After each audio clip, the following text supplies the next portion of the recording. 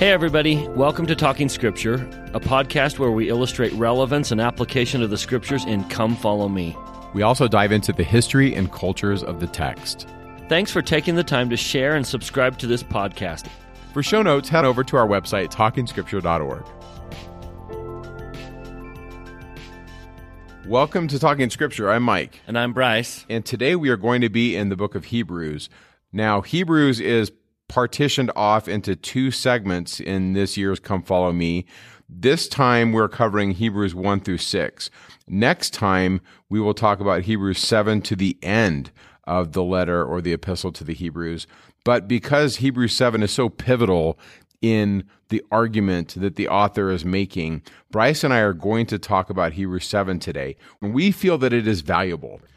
Now, when it comes to authorship, if you go to the very beginning, it says, the epistle of Paul the apostle to the Hebrews. Now, the epistles that Paul wrote go from longest to shortest. So right after the book of Acts, we read the first epistle to the Romans. Now, it wasn't the first one chronologically, but it's the longest. And then the letters get smaller and smaller. And then you come to the epistle to the Hebrews, and it's a lot longer. And that's because for many years, people have debated whether or not Paul wrote this document. We really don't know. Now, it does say in the title that it's written by Paul, but that's not found in any of the early Greek or Latin manuscripts. We don't have this anywhere. All we have is to the Hebrews in the earliest manuscripts that we have. In the church, we don't really have an official stance on who wrote Hebrews. Many general authorities and apostles have used the phrase the author of the Hebrews instead of Paul when they refer to this in their discourses. There really are many, many possible authors of this document, ranging from Barnabas or Clement of Rome to James or John, Luke or Mark or Matthew or even Peter. Many even think that possibly Apollos wrote Hebrews. One scholar even suggested that an early convert from the Jewish faith, her name was Priscilla, the wife of Aquila, we read about them in Acts, perhaps she wrote it. But there's some scholars that contend against Priscilla being the author of this because the text lends itself to a male author, but at the end of the day, we don't know. If you want to get into the weeds, we are going to put some of those in the show notes. I think that's probably the best place to have that conversation because it's just unsettled. An early Christian, his name was Origen, he wrote this: as to who the author of this epistle was, God only knows the truth. And I think that's probably where Bryce and I are going to come out. We're just going to come out and call this the epistle to the Hebrews. Now, for the sake of this podcast and for next week, you'll probably hear us many times refer to the author as Paul. I think that's just because tradition has kind of settled on this idea that Paul wrote the epistle to the Hebrews. And if he did, I'm totally okay. Now, regardless of who wrote it, by 90 AD, we're not even in the second century, there were early Christians that were quoting this. And so it is a first century Christian document, and it's written to individuals who are coming out of Judaism and into Christianity, and they're really struggling. One of their struggles is, do I go back to my Jewish faith? Do I trust in the 613 laws of Torah and living the law? Or do I trust or have faith in Jesus? And that temptation to go back, I think, is something that everyone faces at some point when they're a convert. And at times they may have doubts and be thinking, did I make the right decision? Is this really what I need to be doing? And because of that, the author of Hebrews is going to be making the argument that Jesus is the right answer. Jesus is the way, and his way is better. I also believe that the timing of this document is probably before the destruction of the temple in 70 AD, because the author of the epistle to the Hebrews never mentions the destruction of the temple. And because of this, the author is using the images of the temple to teach about who Jesus is. And if the temple had been destroyed and the author was going to use these arguments, I believe that the author would have referred to the fact that the temple was destroyed, which really caused a lot of Jews in 70 AD to have great questions or perhaps even doubts, wondering, is God with us? And I think that had this document been written before 70 AD, that would have been in there, but it isn't. And so we're pushing this way back to the time of the epistles of Paul. Remember, Paul started writing Galatians right around 50 of the Common Era, or 50 AD. And so perhaps the epistle to the Hebrews is really that early, but for sure by 90, we know that it has been written because it's been disseminated and Christian authors are quoting it. And this document is highlighting things like the knowledge of the holy priesthood, Christ's status as a high priest, and the messenger of our profession or our proclamation that he is who he says he is, that God swore an oath that his son would be a priest forever after the order of Melchizedek. We find hints towards the oath and covenant of the priesthood in here, and we also find great statements as to who Jesus is way back in the pre-earth life. It starts right in the beginning of chapter 1. We'll talk about this in chapter 1, where the author harkens back into the pre-earth ages, eons past, as to who Jesus is. So it ties us into who Jesus is and also shows us that Jesus is going to take us into the rest of God, which rest, according to the Doctrine and Covenants, is the fullness of his glory. And in the 7th chapter, which is really next week, but Bryce and I are going to talk about it in this podcast, it discusses Melchizedek. Now, in the first Israelite temple, from when the temple was constructed during the monarchy around 1000 BC to its destruction in 586, roughly that 400-500 year time period, the Israelites, we believe, at the fall festival would have an experience where they would watch the king and queen enthroned. And the king and queen would represent God to the people, but also the king and queen would represent the people to God. They were kind of like this nexus of covenantal power. And in this process of this fall festival, which was a 7 or 8 day period, the king would be ordained a priest after the order of Melchizedek. And the king would be anointed. And he would be called a son, meaning the Son of God. The king would represent the Son to the people. He would sit on the right hand of God. And when he was anointed and crowned and enthroned and he would sit down, it would be as if he was sitting on the right hand of God. And Paul, or the author of Hebrews, is channeling these ideas of the king who was a priest after the order of Melchizedek. And remember, Melchizedek are those two words, Melech, Zedek. Melech is king, Zedek is righteous. So the king is to be a righteous king, a Melchizedek, to the people. And I believe that the author of Hebrews understands all of this imagery that was lost during the Second Temple period. During that time period, the theology changed. Instead of us coming into God's presence, it was only the high priest who could go in to the Holy of Holies once a year, and it became a focus on blood sacrifices, and nobody could go in there. Well, if we read the Book of Mormon, if we do some of the deep digging in the Psalms, we read that the invitation was that we all could come into God's presence, and the king and queen represented Adam and Eve to us. And he, the king, and his wife could go into God's presence and be anointed as a king and queen, and the invitation would be this, that we all could do this. And in King Benjamin's speech in the Book of Mormon, I believe that this is going on, that this was the fall festival, what's called the Feast of Tabernacles, and King Benjamin is teaching that doctrine, the doctrine of coming into God's presence, and that bit in there where he says, this day you have been spiritually begotten. You have become sons and daughters of God, or sons and daughters of Jesus Christ because of this covenant you have made. They have a name change. They receive the name of Christ. That extension of that promise to come into God's presence wasn't just for the king and queen. It was for everybody. And Hebrews 7 is pivotal in this argument because we are Melchizedek. We are invited to be kings and queens of righteousness. So I really think that's why Hebrews 7 is so important that we talk about that in this week's Come Follow Me. So with that as a brief overview of authorship, time period, context, temple, let's talk about some of the details in these chapters. If you go to the Bible dictionary under Pauline epistles, this is what it says for the letter to the Hebrews. This epistle was written to Jewish members of the church to persuade them that significant aspects of the law of Moses as a forerunner had been fulfilled in Christ, and that the higher gospel law of Christ had replaced it.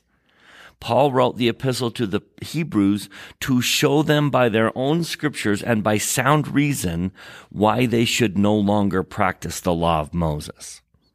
Now, I know we've talked about this in previous epistles because this is a major theme coming out of the New Testament, but this is where it comes to kind of to culmination. The idea that members of the church, Jewish members of the church, can't let go of the law of Moses. They can't fully embrace all that Christ offered because they're so tied to the law of Moses is a major theme, not just of their day, but of our day. Because the invitation of every temple is to let go of old things, let go of telestial and terrestrial things, and move into the celestial kingdom. Let go of the old and come into the Father's presence, come into the holy place, come into the celestial room. But some of us are still holding on to lesser things. We're holding on to telestial things that are keeping us out of the temple itself. And then we hold on to terrestrial things that are keeping us out of the Father's presence. And so this is a very applicable idea that's taught throughout the New Testament, but really emphasized here in the letter to the Hebrews. Let go of the old and embrace the new. So we're going to see three major themes develop in Hebrews. Theme number one is that the new covenant is better. Paul, or whoever the author is going to say that. Let me just walk you through the 13 chapters and point out a few of them. In chapter 1, verse 4, being made so much better than the angels, he hath by inheritance obtained a more excellent name than they. Jesus is better than the angels, and he has a more excellent name. In chapter 3, we begin that he is an apostle and high priest of our profession, Christ Jesus. For this man, in verse 3, was counted worthy of more glory than Moses. Do you see what he's trying to say? Why are you holding on to the law of Moses when Jesus was counted of more glory than Moses?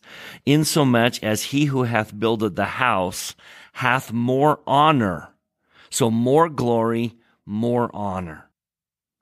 Jumping to the pivotal chapter 7. Speaking of Melchizedek priesthood versus Aaronic priesthood, or Melchizedek versus Levi, he says that Levi in verse 7, the less is blessed of the better. So clearly Melchizedek and the Melchizedek priesthood and the ordinances of the Melchizedek priesthood are better than the ordinances offered by the Aaronic priesthood. In verse 19, the law made nothing perfect, but the bringing in of a better hope did. No one had a great hope in the law of Moses, but Jesus has brought a better hope. Continuing into chapter 8, verse 6, but now hath he obtained a more excellent ministry, by how much also he is the mediator of a better covenant. Why are you holding on to the lesser when Jesus has brought a better covenant, which was established upon better promises? So a more excellent ministry with a better covenant and better promises. Jumping to chapter 9, verse 23, the law of Moses was full of sacrifices, but the law of Christ is full of better sacrifices. Verse 23, it was therefore necessary that the patterns of things in the heavens should be purified with these, but the heavenly things themselves with better sacrifices than these. It's better. And then jumping to chapter 10, end of verse 34. And for ye had compassion of me in my bonds, and took joyfully the spoiling of your goods. knowing in yourselves that ye have in heaven a better and more enduring substance. In other words, the vision that Christ gives us, the hope for the future, the message of the modern gospel that Jesus delivered in his day gives us a greater and a better hope of the blessings in heaven. In chapter 11, verse 16, but now they desire a better country, that is, and heavenly. Also in chapter 11, verse 35, that they might obtain a better resurrection. And then in verse 40, God having provided some better thing for us. Let go of the old. Now that leads to theme number 2. Because the covenant of Christ is better than the law of Moses, we need to be better. There's so many of the therefore let us, and then a list of things we ought to do. So let me show you a handful of those, starting in the beginning of chapter 2. Therefore, we ought to, that's another way of saying let us. We ought to give the more earnest heed to the things which we have heard. Jumping to chapter 4, verse 1 again. Let us, therefore, fear lest a promise being left us of entering into his rest, any of you should seem to come short of it. Verse 11, let us labor, therefore, to enter into that rest. Verse 14, let us hold fast to our profession. Verse 16, let us, therefore, come boldly unto the throne of grace, that we may obtain mercy and find grace to help in time of need. Verse 9 of chapter 6 is kind of a, come on, guys, we are persuaded better things of you. In other words, we should be living better. I expected more from you. Because you have a better covenant, you need to live a higher law. Let's go to chapter 10, verse 22. Let us draw near to a true heart in full assurance of faith, having our hearts sprinkled from an evil conscience and our bodies washed with pure water. Because we have better covenants, let's wash them and be better. Verse 23, let us hold fast the profession of our faith without wavering. Verse 24, let us consider one another to provoke unto love and to good works. It's always that we need to be better because we have a better covenant. Now, chapter 12, a wonderful chapter that we'll get to next week. Verse 1, let us lay aside every weight and the sin which doth so easily beset us, and let us run with patience the race that is set before us. The end of chapter 12, verse 28. Let us have grace, whereby we may serve God acceptably with reverence and godly fear. And 2 more in chapter 13, verse 13. Let us go forth therefore unto him without the camp, bearing his reproach. And verse 15, by him therefore, let us offer the sacrifice of praise to God continually. That is the fruit of our lips, giving thanks to his name. Now the third theme, which in my opinion makes the epistle to the Hebrews such a wonderful study, is why is it better? And it's a study of what Jesus accomplished. This epistle is trying to show you the excellence of what Jesus did. What did he do that makes the gospel that he presented to us so much better? So we get some wonderful little insights into Christ. I know we're going to talk a lot about these, so let me just give you a couple of them.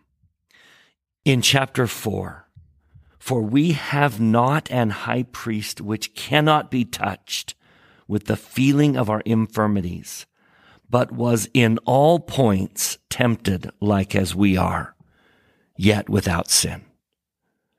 That's what he did. And that's why his gospel is so much better, is he knows. He understands.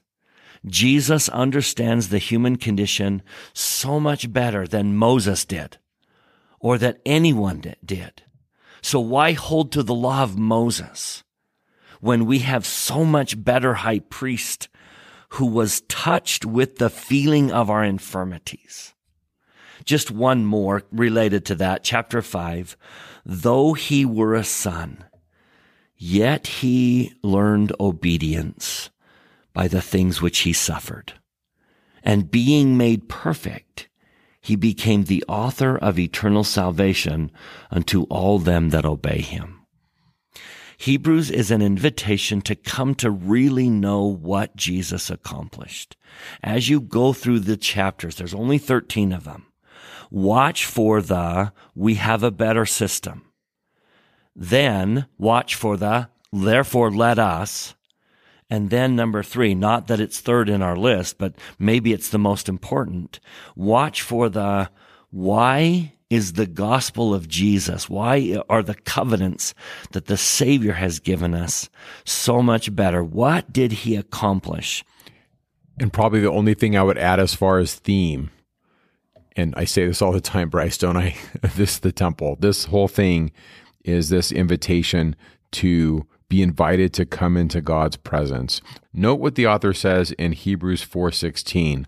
Let us therefore come boldly unto the throne of grace, that we may obtain mercy. Now, the mercy seat, or the lid of the ark, which was in the Holy of Holies, was considered the throne of God.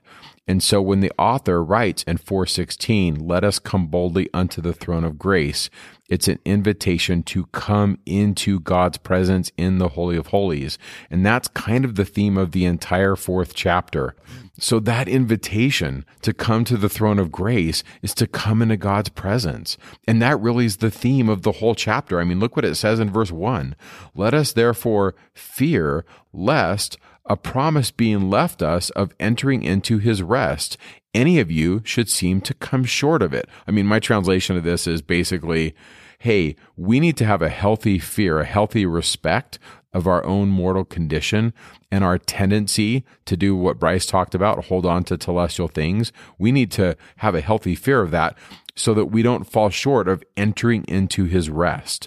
And the theme of entering into the rest of God is throughout Hebrews 4, which rest is entering into the fullness of his glory. That's Doctrine and Covenants, section 84. Verse 20. Therefore, in the ordinances thereof, the power of godliness is manifest. And without the ordinances thereof and the authority of the priesthood, the power of godliness is not manifest unto men in the flesh. Now, if there's anybody who has authority, it's Jesus. The power of godliness was manifest to all those who saw Jesus for who he was. Verse 22, for without this no man can see the face of God, even the Father, and live. Now this Moses plainly taught to the children of Israel in the wilderness, and sought diligently to sanctify his people that they might behold the face of God.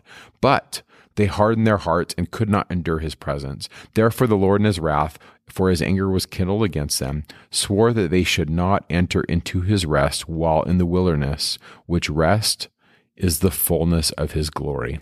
Therefore he took Moses out of their midst, and the holy priesthood also, and the lesser priesthood continued, which priesthood holds the keys of the ministering of angels and the preparatory gospel. That, to me, is the Levitical or the Aaronic priesthood. The Melchizedek priesthood seems to me to have been indicated that it's removed from their presence from the time of Moses. Now, Joseph Smith is going to say that prophets held it. And other prophets have talked about that the Nephites held the Melchizedek priesthood. You see, the Melchizedek priesthood was what could authorize the saints to come into God's presence. And my contention is the early Israelites had this from time to time. The Book of Mormon authors clearly are talking about this over and over again. Nephi and the brother of Jared and Alma and other prophets are talking about this idea that God wants to bring us into his presence, that we can be encircled about by the arms of safety. That image of being enwrapped in the arms of safety is to come into God's presence. And so I see the whole book of Hebrews as that invitation. And the author is reminding these Jews, hey, that's the whole purpose. And it's Jesus who can make this happen. And I think the author understands both traditions. Yep. The first Israelite temple and the second temple period. And he's really trying to bring them to that space so that they can see he's bringing us back to the Father. So why are you holding on to lesser things? Let go of them. We have a better system today, which expects more of us than the old system did. And the reason it's better is because we have a high priest who has done better things. He is a high priest of good things to come. Therefore, let go of the lesser and come into his presence. You see those themes not just associated with the epistle to the Hebrews, but they are our modern day temple invitations as well. Let's kind of tackle these 6 chapters one at a time and looking for those very things. So the theme of chapter 1 is Jesus was made better than the angels, all the way back in premortal life. And I think there's a lot of ways to tackle chapter 1 as you read it. One way is to say, when we were given premortal assignments, some angels were given very significant assignments to come and restore. Now think about their Jewish traditions, and they were waiting for Elijah, right? Every Passover, there was a seat waiting for Elijah, kind of coming as an angel. And so they reverenced these angels. They reverenced the messengers of the covenant who had come and would come. Angels were a significant thing. But what the author's trying to say is Jesus was made greater than all the angels. So of all the premortal assignments, of all the messengers from heaven that have come, no one came with a greater mission to perform, nor with the greater hope of all of us than Jesus came. Coming out of premortal life, think about all that Christ had already done. I love the reference in verse 2 that by whom also he made the worlds. So he came into the world already having accomplished more than anyone else who ever came to earth. He came as creator of worlds without number. That's such a good verse, verse 2. I love this. I'm going to nerd out really quick. The Greek is diou kai tous aionos epoisen. My translation, by whom also he made the eternities or the eons. It's translated as worlds, but Ionos could be like the eons of time. It's just a really cool image. It's kind of bigger than worlds. And notice in verse 3 that he's in the express image of his person, meaning that Jesus is in the express image of his Father. I think that's so significant. Kind of our third theme is, do you understand that he is in the express image of his Father? And that is a significant thing. It was back in this Last Supper where Philip says to Jesus, Lord, show us the Father. And Jesus must have just shaken his head and said, have I been so long with you, and yet hast thou not known me, Philip? And then this beautiful declaration, he that hath seen me hath seen the Father. Sometimes we portray Jesus as kinder than God the Eternal Father. I know Jesus and I know how kind he is. I get to read about his mercy and his grace, but I'm afraid of the Eternal Father. And the Savior's just shaking his head saying, don't you understand? If we know Jesus, then we know the Father. And it is my duty to take everything I know about the Son, every truth, every insight I've ever gained about Jesus, and apply it to Heavenly Father. He is as kind, as merciful as I have come to discover that Christ is. Now, Moses was not that. I love Moses, but Moses didn't have all those attributes of the Father. No prophet has. But Jesus was the express image of the Father. Therefore, come know the Father by studying the Son. That simple verse is so significant. The First Presidency even talked about this, where they said, Jesus Christ, the Son of God, is the express image of his Father's person. He walked the earth as a human being, as a perfect man, and said, in answer to a question put to him, "He that's seen me has seen the Father," John 14:9. This alone ought to solve the problem to the satisfaction of every thoughtful, reverent mind. The conclusion is irresistible, that if the Son of God be the expressed image, that is, likeness, of his Father's person, then his Father is in the form of man. For that was the form of the Son of God, not only during his mortal life, but also before his mortal birth and after his resurrection. And then they go on. Note in Hebrews 1 verse 5, we read the following, "For unto which of the angels said he at any time, Thou art my Son, this day have I begotten thee, and again I will be to him a father, and he shall be to me a son. And again, when he bringeth in the first begotten into the world, he said, And let all the angels of God worship him." There's quite a bit going on here in these verses. First, note that the quote, "Thou art my Son, this day I have begotten thee," that was a statement that was given to the kings during the first temple period. If you go to Psalm 2, look what it says. Verse 6, "I have set my king upon my holy hill of Zion." That's the temple. "I will declare the decree. The Lord has said unto me, Thou art my Son. This day I have begotten thee." The kings of the early period were considered the sons of God. By becoming a king, they became a son.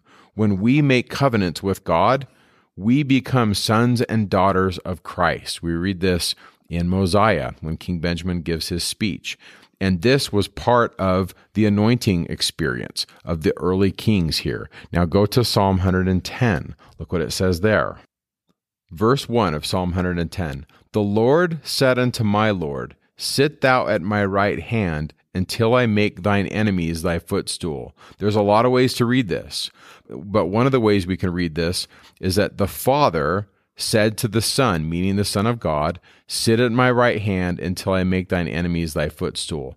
Joseph Smith talked about the last enemy being death. The Savior will conquer death, and he will stand symbolically on death and crush it with his feet. Now, that image was also used as a symbol for the God of Israel saying to the king, "Sit on my right hand until I make thine enemies thy footstool." And in that context, the enemy would be the political enemies of Israel. That God, if the king was righteous, would defend Israel through the embodiment of the king. As the king went, so went Israel. If the king was righteous, Israel would be blessed, and so forth. And then in verse 4 of Psalm 110, we read, "The Lord has sworn, Thou art a priest forever after the order of Melchizedek." And then the Lord gives promises of invulnerability in verses 5, 6, and 7. Those are some pretty intense verses, but just know that Psalm 110, verses 5, 6, and 7, those are verses that describe God's promises of invulnerability to the king, that he will be able to defend his people, that he will have strength and power to do the work of God. And these promises in Psalm 110 and Psalm 2 are being channeled by the author of Hebrews. Because if we go back to Hebrews, look what we read about Jesus. We've already read, "Thou art a son, and I've begotten thee this day." If you go to verse 13 of Hebrews 1, we read this, "But to which of the angels said he at any time, Sit on my right hand until I make thine enemies thy footstool?" The way I read this is that Jesus is to sit on the right hand of God.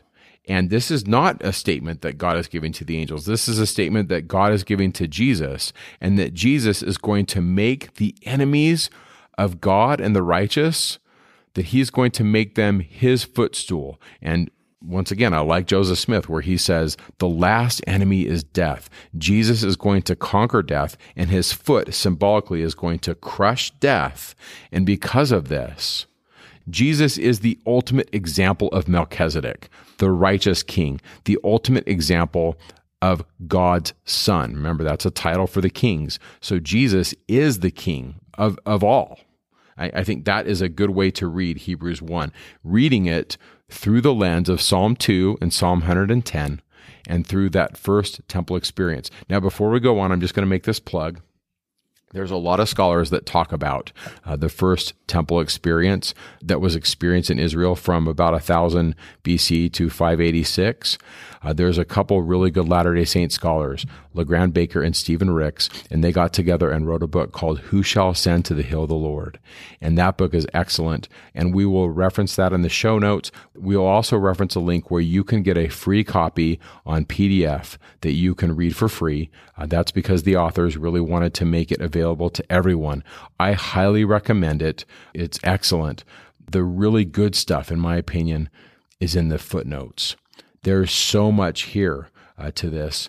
And by the way, I get it. If you're hearing this for the first time, you might be going, okay, what's going on? This is hard to understand. The author of Hebrews even says that. I mean, if you go to 5:11, he says, you guys are dull of hearing. You don't understand. And then he kind of talks about milk and meat. And he says, basically, you're not ready for meat. We got to give you milk. But I guess my point is, as Latter-day Saints and as those that have been to the temple, like if there's anybody on the planet that should get this stuff, it should be us. And I think it's worth our time to spend some time and try to understand that the endowment, I'm going to call it the endowment, call it what you will, first Israelite temple religion was understood by the earliest authors, and it was lost. And the Bible that we have, as good as it is, has been edited. And the Old Testament was edited by those who had lost the truth to kind of reflect their understanding. And my opinion is the best way to read the Bible is through the lens of the Book of Mormon, because the Book of Mormon authors understood that Jesus was that God of the Old Testament, Jehovah, and that Jesus wanted everybody to come into his presence. And liturgically, that was done at the temple. It's not a coincidence that Lehi left Jerusalem just before that temple was destroyed, carrying that first temple tradition with him. Yep. And writing it into the Book of Mormon. It's not a coincidence that the authors of the Book of Mormon were familiar with that ordinance and how it played out and wrote it into the theology of the Book of Mormon, which has now been brought forward in our day in the Book of Mormon. Yeah. So notice chapter 1 is Jesus' premortal life, the great Jehovah of the premortal life and who he was there. Now, chapter 2, we watch Jehovah come into the world. And this is an astounding concept if you ponder it, that God sent his Son, who was like unto him in premortal life, who had achieved status like unto the Father, and yet went through a veil and forgot everything to endure a mortal existence to show us the way. So the author to the Hebrews now is going to talk about what that taught him. A God in mortal form, suffering mortality. I mean, he came to us. The last 2 verses of chapter 2 are just golden. If you sit and ponder why Jesus is better, why his way is better, it's because, wherefore, this is verse 17 of chapter 2, in all things it behooved him to be made like unto his brethren, that he might be a merciful and faithful high priest in things pertaining to God, to make reconciliation for the sins of the people. For in that he himself suffered, being tempted, he is able to succor them that are tempted. It is astounding when you think about what Christ went through. Why would you let go of that and hold on to Moses? No disrespect for Moses, but he was in no way that being who knew every aspect of the mortal condition and gave us a law to help us overcome it. We've got to read Alma chapter 7, verses 11 and 12, one of the great contributions of the Book of Mormon and to our modern day understanding of who Jesus is and what he did. Alma taught the saints at Gideon, and he shall go forth suffering pains and afflictions and temptations of every kind. And this that the word might be fulfilled, which saith, he will take upon him the pains and the sicknesses of his people. Of every kind. And he will take upon him death, that he may loose the bands of death which bind his people. And he will take upon him their infirmities, that his bowels may be filled with mercy, according to the flesh, that he may know according to the flesh how to succor his people according to their infirmities. He knows how to succor and help. He knows how to judge. He knows the human condition. Therefore, wouldn't any law that he gave us be tailored to the human condition? Doesn't his understanding make his way better than anyone else's way? He knows what we're going through. Therefore, the law that he has given us is better in every way. Going all the way back to the beginning of chapter 2. So from the end of chapter 2 to the beginning, therefore, we ought to give the more earnest heed to the things which we have heard. He knows how to get through mortality. Why not listen to him? Why not seek his opinion out? Why not seek his comfort when we struggle? He knows the human condition, and that's why his way is the better way. By the way, Bryce, while you're talking about that, I love verse 10, and the author is going to call him the archegon, and that word is translated as captain.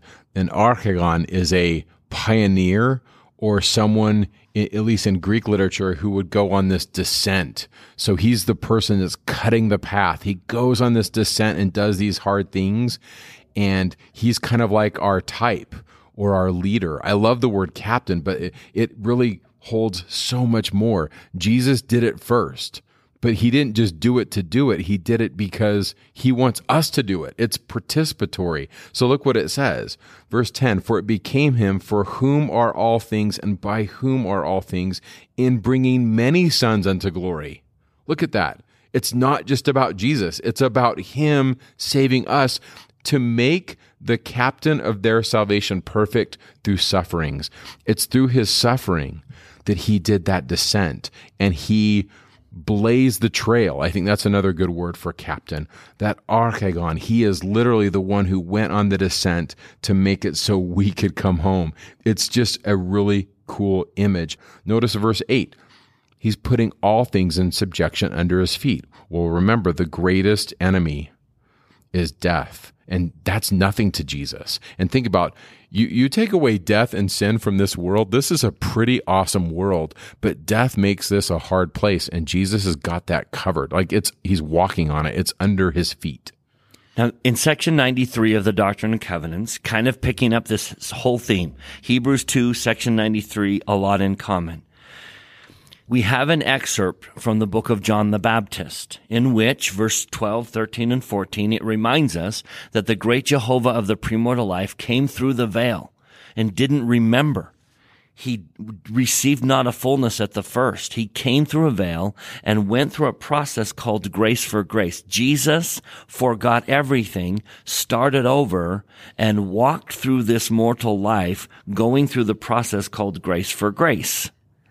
And then in verse 19 of section 93, it says, I give unto you these sayings, that you may understand and know how to worship, and know what you worship, and that you may come unto the Father in my name, and in due time receive of the fullness.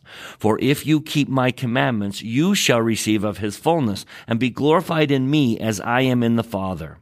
Therefore I say unto you, you shall receive grace for grace.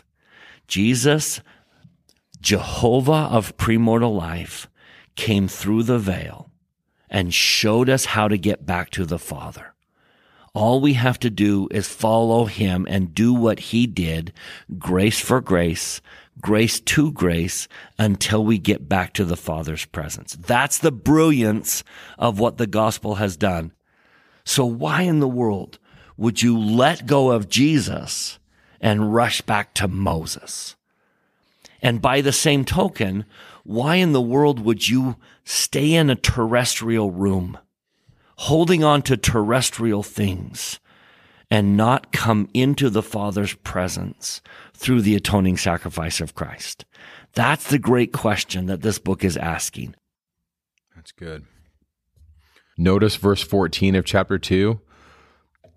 Forasmuch then as the children are partakers of flesh and blood, he also himself took part of the same. And then look at the end of chapter 2. For in that he himself has suffered being tempted, he is able to succor them that are tempted. Joseph Smith expressed this sentiment when he said that Jesus was exposed to more powerful contradictions than any man can be. And so because of this, we can trust him. And I think that really does lead us into the third chapter, where, in my opinion, this chapter, but really the whole book, is written to a group of Jews that are wondering, okay, is this really the right play? Is it really right for us to follow Jesus? Look what it says in the beginning of chapter 3. Wherefore, brethren, partaking of the heavenly calling, consider the apostle and high priest of our profession, Christ Jesus, who was faithful to him that was appointed him, as also Moses was faithful in all his house. For this man was counted worthy of more glory than Moses, inasmuch as he who has builded the house has more honor than the house. For every house is builded by some man, but he that built all things is God. Robert J. Matthews said this. He said, the epistle to the Hebrews was probably written to Jewish Christians who were struggling with the issue of the law of Moses and its fulfillment in the gospel of Christ. This epistle is an extended essay on the superiority of Christ and the gospel to Moses and the institutions of the Mosaic law. The author will emphasize the superiority of Christ to the angels, that's in the first couple chapters, and then to Moses, that's the third chapter, his superiority as a high priest to the Jewish high priests, that's Hebrews 4 and 5, and the superiority of his Melchizedek priesthood to the priesthood of Aaron. That's in the 7th chapter. And then finally, the Savior's superiority of his sacrifice and the covenant to those of the Mosaic law. That's Hebrews 8 and 9. And I think that is the main argument here in the 3rd chapter, that as good as Moses is, we need to remember Christ is the fulfillment of everything Moses taught.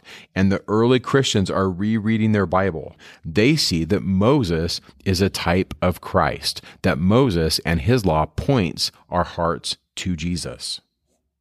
Now that we get into 4, noticing that Jesus is greater than the angels, he's greater than Moses. He's a greater high priest. Chapter 4 is really about the therefores. So I think Paul, or the author, is pausing at this point saying, okay, guys, let's step it up. So he says in verse 1, we've got to keep going. We've got to come into that rest. Let us therefore fear, lest a promise being left us of entering into his rest, any of you should seem to come short of it. Keep going, guys. Knowing that Jesus came into this mortal experience says we can make it. We've got to follow him. Verse 11 is that let us labor, therefore, to enter into that rest. Hold on. Keep going. We can do this. Verse 14, let us hold fast our profession. The reason we can make it, the reason we can do this, guys, is because we have not an high priest which cannot be touched with the feeling of our infirmities, but was in all points tempted like as we are, yet without sin. Well, I'm not good enough. I'll never be good enough. I'm trying to follow Jesus, but I'm nowhere near what he was. And the idea is, I know, no one is. But he knows what it's like for us. So he's made it possible for the least and the lowest of us to come unto him. He knows the mortal experience. He knows temptations. He knows why we fall. But he didn't fall so that he can carry us to the end. Now, because of Jesus, we can boldly come unto the throne of grace. Not because I deserve it. My confidence is not in me. My confidence is in him. Next week, we'll get into chapter 10, which reveals a marvelous symbol for all of us in this whole process, that Jesus is the veil. So I want you to picture, those of you who've been to sacred places, coming unto the Father. Now, I can come boldly to the Father because the Father sees me through the veil. The Father sees me through Christ. He doesn't see me. He sees me through Jesus. And let's all be honest. Seeing me through the atonement of Christ is a very different view of me than I see when I look at me. The Father sees me through the glory of the atoning sacrifice. Notice verse 12. He sees you even piercing, even the dividing asunder of soul and spirit and of the joints and marrow. He is a discerner of the thoughts and intents of my heart. That's why I can be bold before God. That's why I can stand there with confidence, because I didn't do it. Jesus did it. I am there because of Christ. So, because I have a high priest which understands the human condition, I can stand boldly before the Father. I can have confidence. It's through him that I am bold. And I want you to just picture that, coming into the Father's presence and being seen through Christ, which is the veil, so that I can find grace and help in time of need. And I think, Bryce, this is so important we understand this, that Hebrews 4 doesn't say veil. It doesn't say Holy of Holies, but it does. I mean, at the very end in verse 16, where we're coming to the throne of grace, that was in the Holy of Holies. And so I just believe this. We have to read Hebrews 4 through the lens of section 84 of the Doctrine and Covenants, that the rest is entering into the fullness of his glory.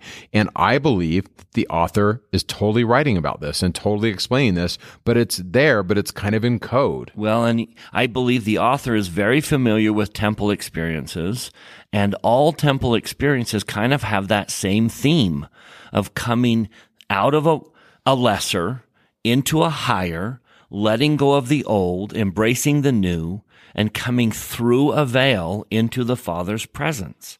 It's just kind of assumed that you would know what I'm talking about when he says you can come boldly to the throne of grace. And if you've caught the vision of who Jesus is and what he's done, your confidence comes because of him, not because of you, but because of him. Yeah. Before we go to chapter 5, I just want to look at verse 14 briefly, the very last part there where he says, let us hold fast our profession. You know, Bryce, for years I thought, what does my profession have to do with anything? But that's not what he's talking about. That word that's translated as profession just means the things that we have confessed about Jesus. And so a good translation of that part could be, let us hold tight to the things that we confess about Jesus. Or another way we could translate it is, let us stay true to our testimonies of Jesus. And I think if we read it that way, at least for me, the end of verse 14 makes a lot more sense. As I'm on this journey towards entering into the glory of God and being with him, a big part of that is me holding true to my testimony. And what does that remind me of in the whole vision that Nephi has in Lehi? That's the iron rod. I'm holding fast to the iron rod, which is the word of God.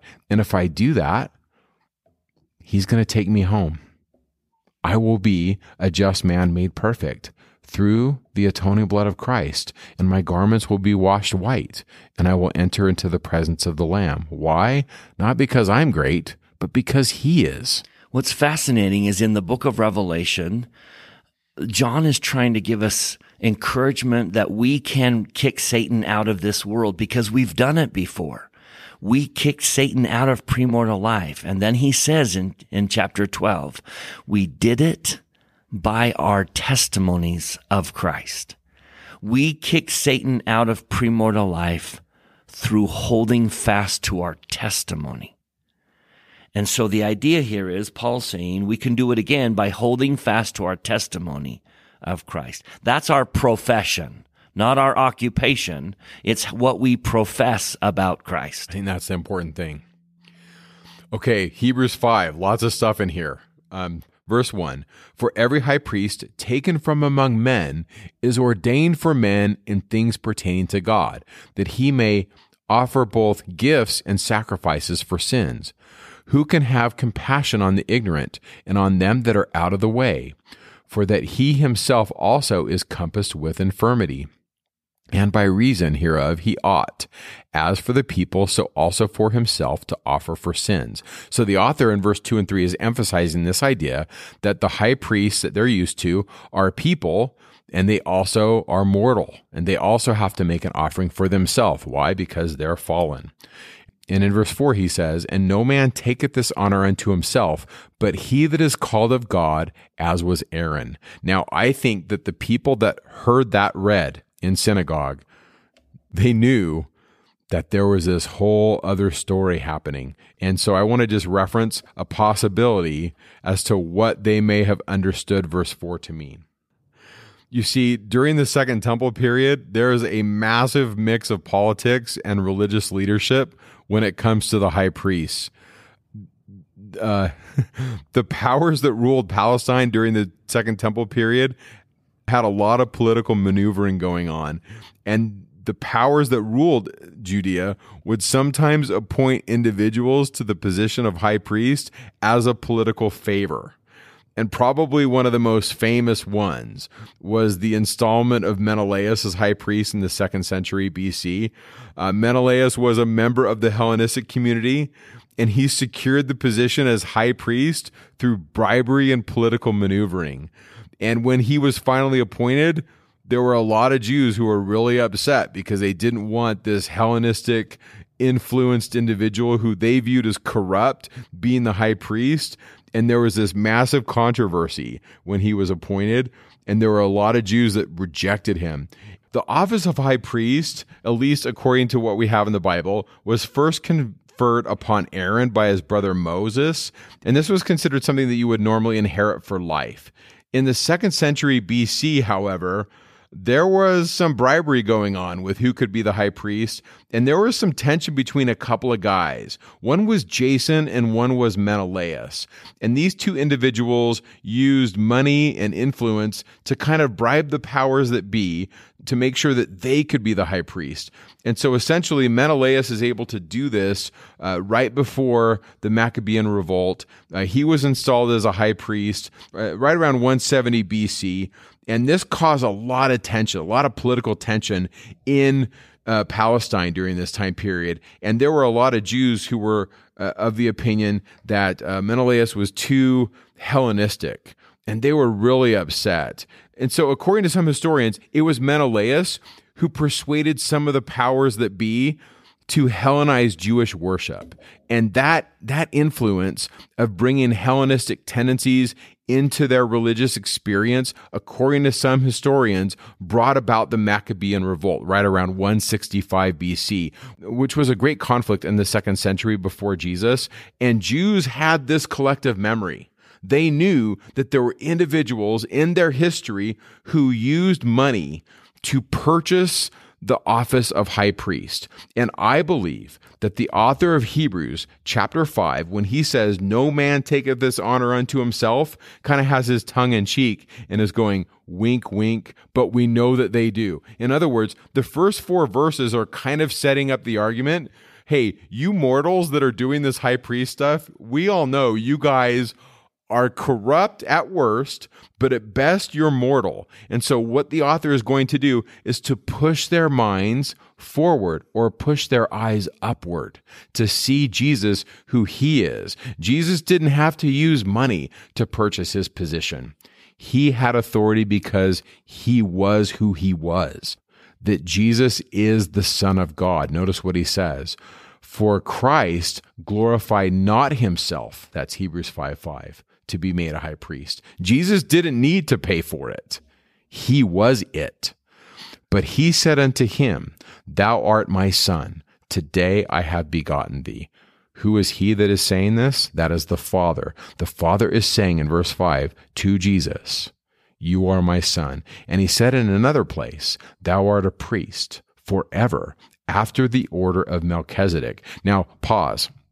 If you think about Melchizedek, what do we have in the Bible? just a couple bits, right? We got that little bit when Abraham comes back from the slaughter of the kings and he pays tithes to Melchizedek. If you took out all that we know in the Restoration, like Joseph Smith translation editions and the Book of Mormon, Alma chapter 13, we would know very, very little about Melchizedek. So what does that tell us about the author? He's trying to build on someone significant enough to have been taken out of our scriptures, to restore the memory of the great high priest, the model. Think about, why would you name the priesthood after someone? We know that the proper name of the priesthood is not the Melchizedek priesthood, but it was given that name because he's the model. He's the model of how to hold it. And so that's a commentary for another day, that Melchizedek is a model of how to hold the Melchizedek priesthood. But what the author is doing here is saying Jesus is greater than Melchizedek. He is the model for Melchizedek to follow. He is the great high priest. So if Melchizedek was worthy of all this commentary and all these things that we say about him, because he was a great example of how to be a priest, how to be a high priest, then Jesus is greater than Melchizedek. He's greater than all the high priests. All those high priests that may or may not have been worthy of the office. He was worthy of that office. Notice what Hebrews 5, 8 through 10 speak about. Though he were a son, yet learned he obedience by the things which he suffered. And being made perfect, he became the author of eternal salvation unto all them that obey him. So once again, obedience is part of the gospel, right? That's important. And then verse 10, called of God a high priest after the order of Melchizedek. Christ was made a high priest after the order of Melchizedek sometime prior to the creation of this world. Remember, he was a God prior to the creation. Note that the author of Hebrews is pointing us to what we are to be doing, how we are to obtain. Note the invitation, quote, to all they that obey him, Hebrews 5:9, or, quote, ye ought to be teachers, that's Hebrews 5:12, or Hebrews 6:1 reads, let us go on to perfection. The purpose of this discourse, in my opinion, is an invitation for us to see Christ, who he is, what he has done, and for us to follow him. And so when Jesus is called of God a high priest after the order of Melchizedek, in my opinion, this is an invitation for us to do the same. LeGrand Baker and Stephen Ricks, writing of this order of Melchizedek and how this played out in the early Israelite temple drama, wrote the following. It was of the utmost importance that the drama show that the king, and through him his subjects, received all the empowering ordinances that would enable him to fulfill his premortal covenants. Therefore we find in Psalm 110 that he was ordained to the priesthood after the order of Melchizedek. That was necessary because legitimate kingship is a subset of legitimate priesthood. One cannot be a king unless he is first a priest. That is, he can have priesthood without kingship, but he cannot have kingship without priesthood. The king's ordination enabled him to perform all the rites, covenants, and sacrifices of Solomon's temple services. In our ancient scriptures, there are only 3 places where we find reference to this priesthood after the order of Melchizedek. The first is Psalm 110, where the Lord confers that priesthood upon Israel's king. The second is the book of Hebrews, where Paul twice quotes Psalm 110 in reference to the Savior's priesthood. That's in Hebrews 5:6 and Hebrews 7:17. And then he refers to it again several other times. The third reference is Alma 13, where Alma teaches Zeezrom about priesthood legitimacy. In the first verse of Psalm 110, the words, sit thou at my right hand, was literally an invitation to the king to sit next to God, implicitly to sit upon the throne of God. The invitation was proffered here in conjunction with the ordination to the Melchizedek priesthood, but would not be realized until near the conclusion of the drama when the king would be crowned. Now think about this. Every one of us is invited to become kings and queens unto God, but the realization of that blessing will come later when we come into God's rest. I'm convinced that the editors of the Hebrew Bible managed to scrub much of the evidence of Israel's kings, being both kings and priests. I just believe this, that much of this evidence has been scrubbed out. This was a manner or type of the real king, Jehovah, the pre-earth Jesus, who will one day take his throne upon the earth as King of Kings. Jesus is both a king and a priest. And one of the purposes of the Epistle of Hebrews, in my opinion, is to invite us as saints for us to collectively and individually follow Jesus on this path of becoming kings and priests, queens and priestesses after the order of Melchizedek.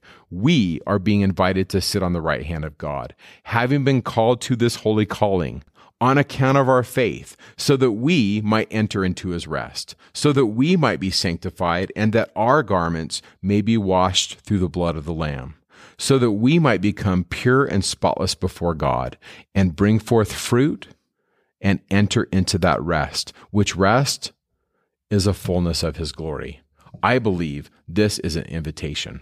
And so with that, we go to chapter 6, where we read that we are invited to go on unto perfection in verse 1. And there's a huge warning here. And the fact that the Book of Mormon makes this warning repeatedly ought to cause the Latter-day Saints to really listen. There is a danger of leaving Christ and going back. Once you know enlightenment, once you know goodness, once you've been embraced by the light, if you leave it, you enter darkness. You cannot go back to neutral ground. Let's take a look at it in Hebrews, and then we're going to find it in modern-day Revelation. First in verse 4, chapter 6, verse 4, "For it is impossible for those who were once enlightened and have tasted of the heavenly gift and were made partakers of the Holy Ghost and have tasted the good word of God and the powers of the world to come, if they shall fall away, to renew them again unto repentance, seeing they crucify to themselves the Son of God afresh, and put him to an open shame." In other words, Paul is saying it is impossible to lose that much light and eventually be capable of repentance. Now, that's an extreme case. But again, the fact that that comes up so often is worthy of pausing and saying, if you do let go of Christ and go back, you are not going back to neutral ground. I really love how Joseph Smith explained this to Isaac Behunin one time when they were having a conversation about the apostates turning against Joseph. Isaac Behunin turned to Joseph and said the following: "If I should leave this church, I would not do as those men have done. I would go to some remote place where Mormonism had never been heard of, settle down, and no one would ever learn that I knew anything about it." In other words, Isaac Behunin said, if I embrace the light and then leave it, I would go back to neutral ground, as if I had never embraced it. I just go back to where I came from. Now that, like Paul says, is not possible. You cannot go back to neutral ground. Joseph Smith will say to him, "Brother Behunin, you do not know what you would do. No doubt these men once thought as you do. Before you joined this church, you stood on neutral ground. When the gospel was preached, good and evil were set before you. You could choose either or neither. There were two opposite masters inviting you to serve them. When you joined this church, you enlisted to serve God. When you did that, you left neutral ground and you can never get back onto it. Should you forsake the master you enlisted to serve, it will be by the instigation of the evil one, and you will follow his dictation and be his servant. You cannot go back to neutral ground. You will be in darkness." Now, how does the Book of Mormon teach that? Remember how much it emphasizes the Amalekites among the Lamanites? They were the hardest of all the Lamanites, and they were former Nephites. In talking about that odd phenomenon, Mormon includes this in Alma chapter 24, the very last verse. It's the same idea here. And thus we can plainly discern that after a people have been once enlightened by the Spirit of God and have had great knowledge of things pertaining to righteousness, and then have fallen away into sin and transgression, they become more hardened, and thus their state becomes worse than though they had never known these things. You cannot go back to neutral ground. So amid all of the reasons to not go back and to move forward because Christ is better is a warning.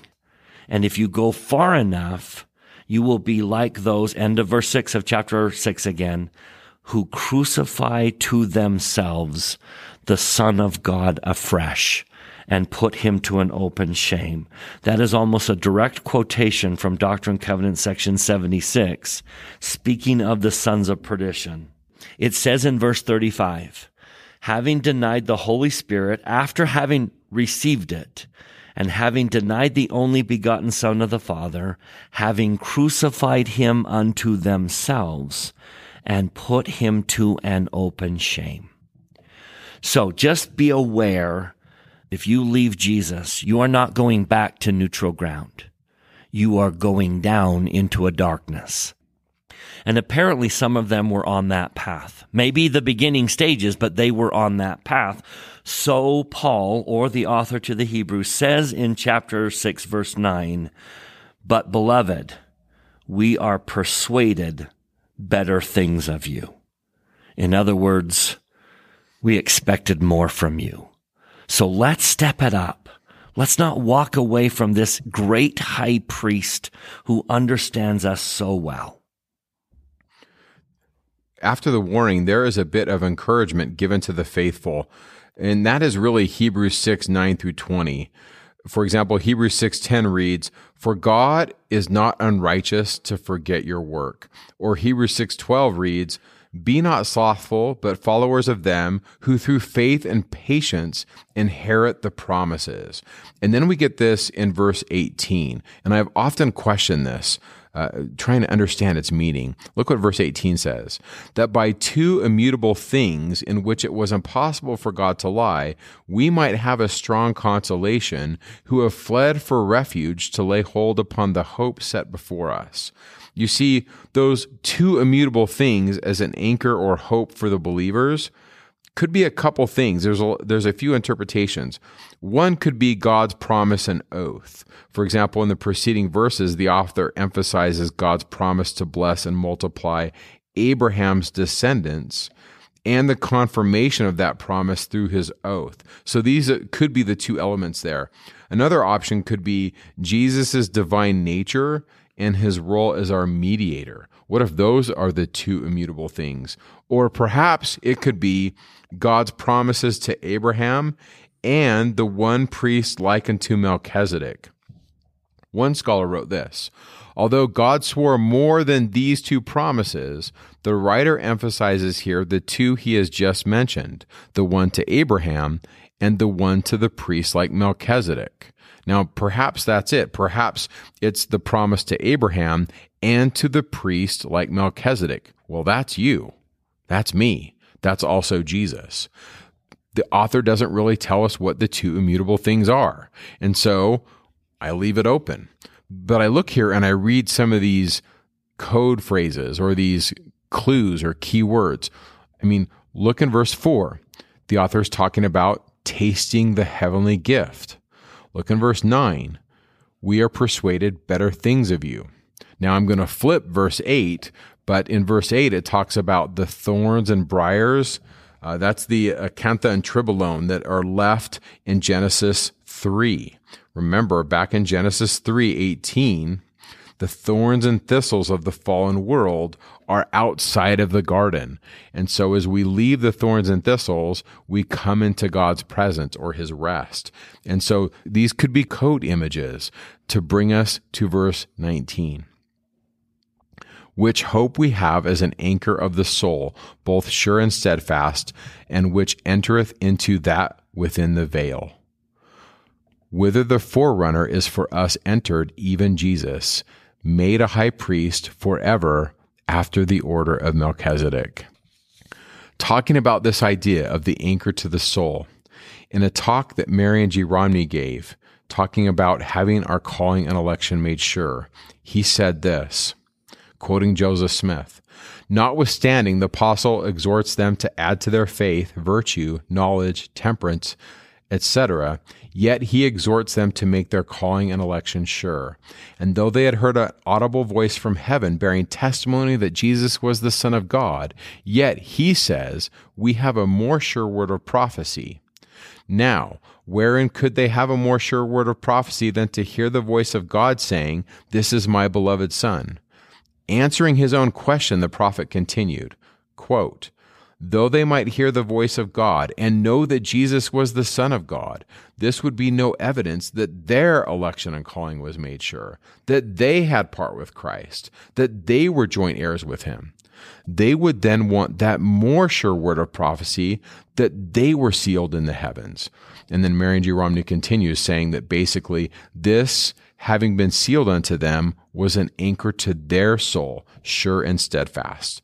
So at least in the mind of Marion G. Romney, as he's quoting Joseph Smith, it seems to me that the end of Hebrews 6 is an invitation for us to come into God's presence and receive an anchor to our soul that God has a place for us in his heavenly kingdom. And so as I kind of read some of these code words in the 6th chapter, as we get closer to God's presence, the warning of Hebrews 6 verses 4 through 6 is more relevant because there's more on the line. Remember, there's opposition in all things, or with greater light comes greater challenges, or as one person said, with great power comes great responsibility. So Hebrews 6 is really playing with those images. Now, Bryce and I promised we would talk about Hebrews 7. So we're going to end with Hebrews 7, but know that that's really next week's Come Follow Me. We'll pick it back up next week. But do you see how all of these ideas kind of come to a culmination in chapter 7, where we talk about Melchizedek versus Levi?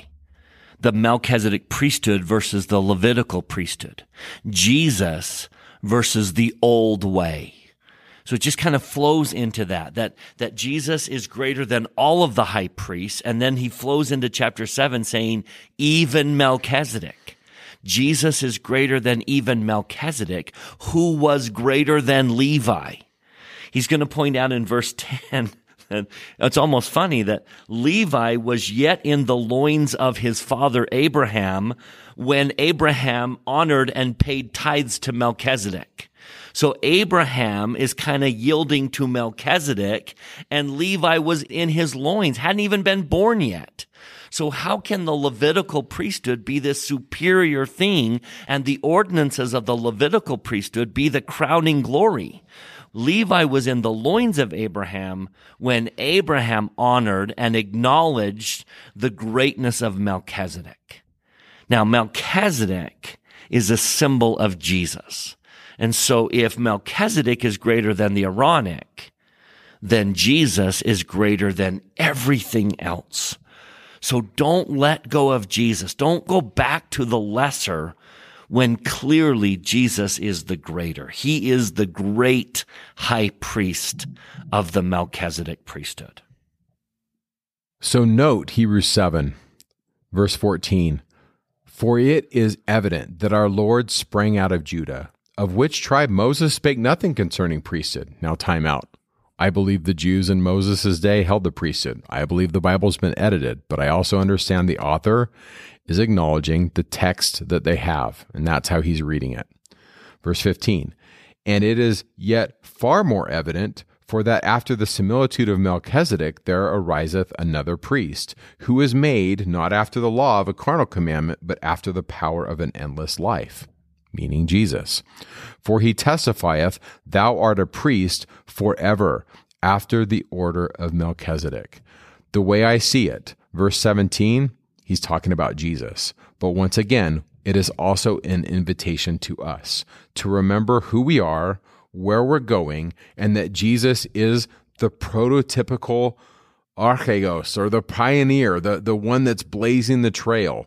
And he is bringing us, verse 22, to a better place, to a better testament. That's my testimony, and that's who Jesus is, and I believe that the author understands this. So we're going to pause here. We'll pick it up in chapter 7 next week, but don't lose steam between one half of Hebrews and the other half of Hebrews. The idea here is as relevant to Latter-day Saints as it was to the Jewish members of the church back then. Don't go back to something lesser. Yes. Does the gospel require sacrifice and change? Yes. Did even Jesus learn obedience by the things that he suffered? Yes. And our mortal life is designed to be a challenge and a test. But Jesus is so much better, and the reward he offers is so much greater. Hold on to him. With all of our souls, Mike and I testify that Jesus offers a better hope, a better way, a better covenant. And as challenging as it may be to follow him, as difficult. Remember that moment where they said, this is an hard saying, who can hear it? And they walked away from him. As challenging as it is to pick up our cross and follow him, there is no other way. There is no better way. He is the way. May we never forget that and hold on to Jesus with all that we have. So with that, we thank you for listening. Next week's Come Follow Me is Hebrews 7 through 13. Now, before we go, I just want to remind you that we've been working on some new video content on our YouTube channel that you might enjoy. Just know that Bryce and I will continue to release our regular podcast every week. So these new videos are in addition to our podcasts and supplements to your Come Follow Me study. So we hope that you'll check them out on our YouTube channel called Talking Scripture. We'll leave a link in the description. And with that, make it a great week. Talking Scripture is not an official production of the Church of Jesus Christ of Latter-day Saints. The opinions expressed in this podcast are Mike and Bryce's opinions only. We refer you to official church sources and the church website to clarify any doctrinal questions.